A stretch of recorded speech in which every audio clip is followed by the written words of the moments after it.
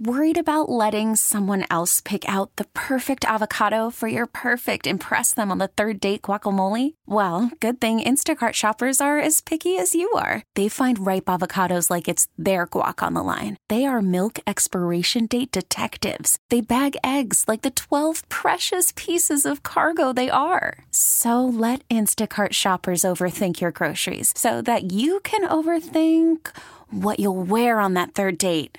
Download the Instacart app to get free delivery on your first 3 orders while supplies last. Minimum $10 per order. Additional terms apply. No Wojo, although he will join us coming up at 6:32. Very excited for that. He'll do a little scene setter from Washington, D.C. as Michigan State going to take on LSU. Just a quick note, because we're going to do college basketball here leading you up to Tigers baseball on 97.1 The Ticket. But that little blip right there that Wooly mentioned about, Detroit and Dallas, always hosting a Thanksgiving game and it being an advantage to them. I'm sorry, this might be an unpopular opinion here in Detroit. The Lions should have been stripped of the Thanksgiving game a long time ago. Like, they are so very much undeserving of having a Thanksgiving Day game anymore. I mean, it's 2019.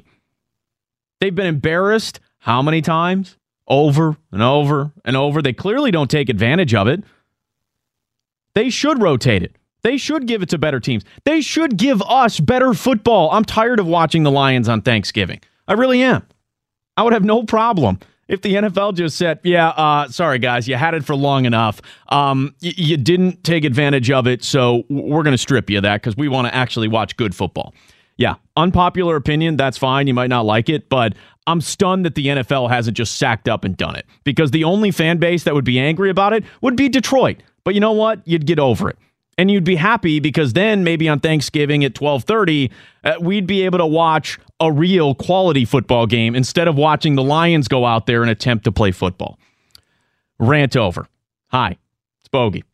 Leading you up to, again, Tigers baseball coming your way at 6:40. Now, I want to jump right in. Michigan State and LSU, of course, tipping off, a little over an hour from now in Washington, D.C. So I certainly welcome, Michigan State fans as you're getting ready. Maybe you're on your way to the bar. Maybe you're on your way to your buddy's house. Whatever it may be, we'll do a sphincter check. How you feeling? Do you think Michigan State's going to get to the Elite Eight? I'll throw the phone number out there, 248-539-9797, and ticket text is at 97136. But I got to start with Michigan as well, because last night against Texas Tech, it was the type of game that you lose if, you're a program maybe that is trying to get somewhere, trying to be built up. Like Michigan many years ago, they had no business, getting to the next round, and they ended up getting housed by Blake Griffin in Oklahoma. But they got absolutely everything out of that team, and included Zach Novak, and Novak got posterized by Blake Griffin.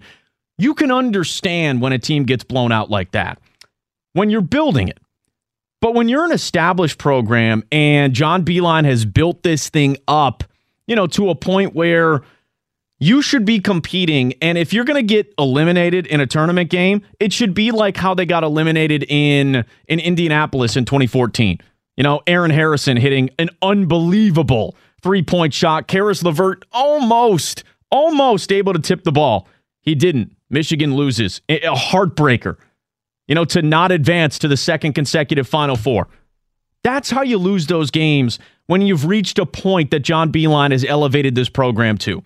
You don't go out there and score 16 points in the first half and get completely embarrassed and have Reggie Miller, wondering whether or not they put lids on the rim.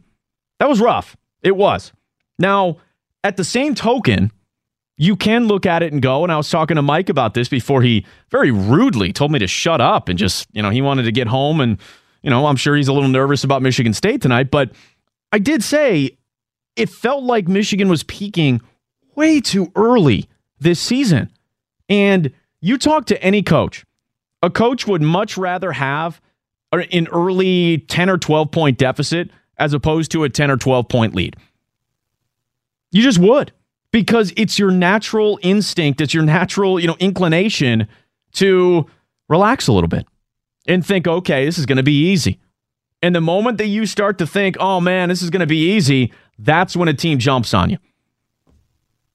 And I think most coaches would say that. So when Michigan starts the year, 25-0, I know it wasn't 25-0, but you get my point.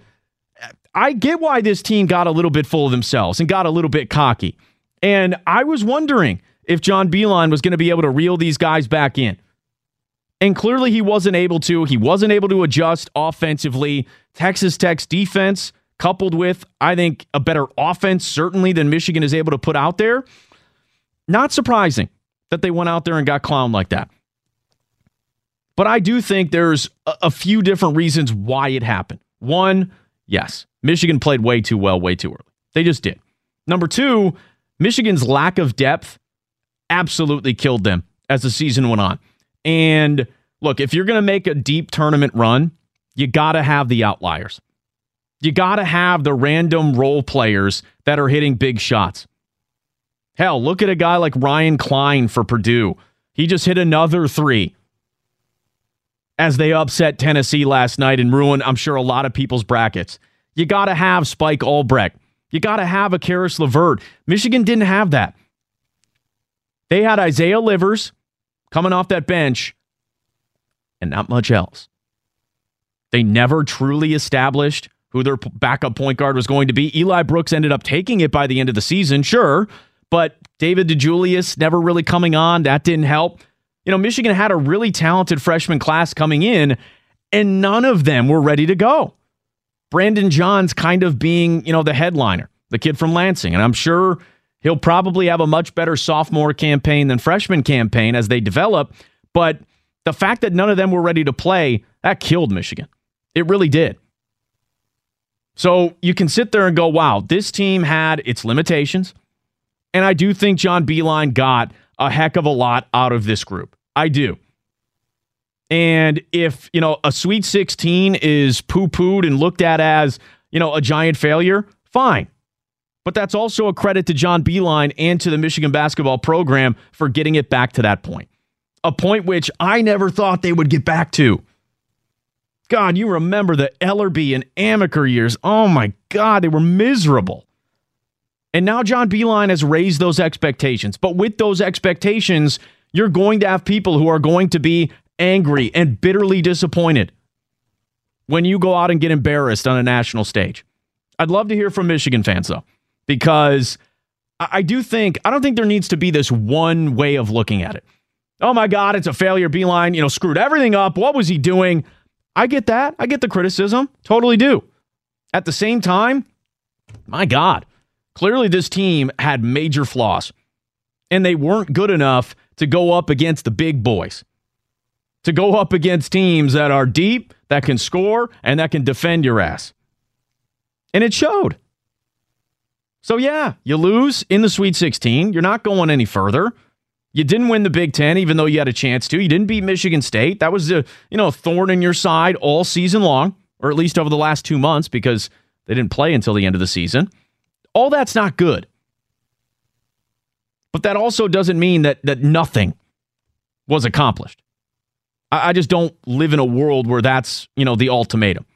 But the phone number is 248-539-9797. Ticket text is at 97136. As far as Michigan State is concerned tonight, I'm nervous. I'm not going to lie to you guys. I'm real freaking nervous, okay?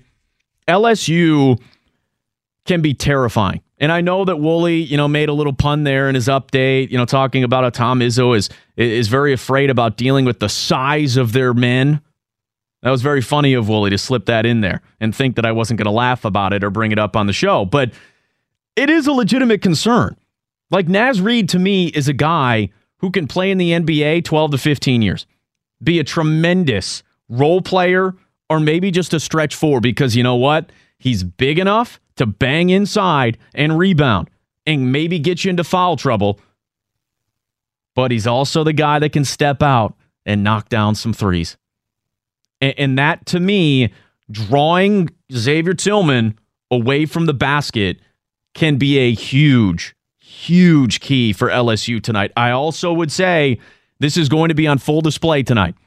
Cassius Winston, not the greatest athlete in the world. And admittedly so. I think he was asked last week, if I'm not mistaken, so do you ever get tired of people, saying that you're not a great athlete? And he goes, it's true, because it is. LSU is going to throw quicker defenders at Cassius Winston. Will he be able to rely on, the hesitation, setting himself up, creating an angle, a pathway to the basket with that? I don't know.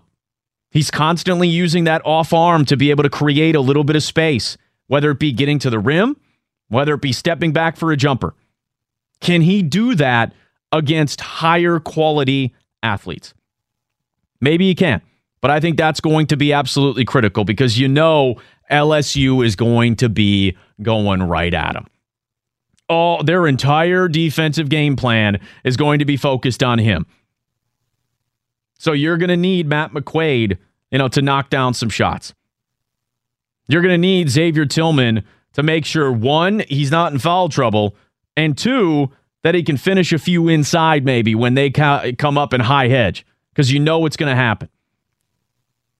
They're going to be trying to get the ball out of Cassius Winston's hands all night.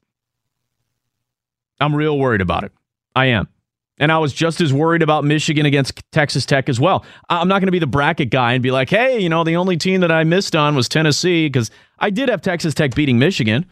That doesn't mean I felt good about that matchup. I wanted them to win, just like I want Michigan State to win tonight, because, hey, it's good for us. Stuff to talk about. But how are you feeling if you're a Michigan State fan here? We got, less than an hour now until tip-off in Washington, D.C. I'd also love to hear from Michigan fans. The phone number is 248-539-9797. We'll get straight to the phones coming up. Bogey and Wojo, 97.1. We get it. Attention spans just aren't what they used to be. Heads in social media and eyes on Netflix. But what do people do with their ears? Well, for one, they're listening to audio. Americans spend 4.4 hours with audio every day. Oh, and you want the proof? Well, you just sat through this ad that's now approaching 30 seconds. What could you say to a potential customer in 30 seconds? Let Odyssey put together a media plan tailor-made for your unique marketing needs. Advertise with Odyssey. Visit ads.odyssey.com.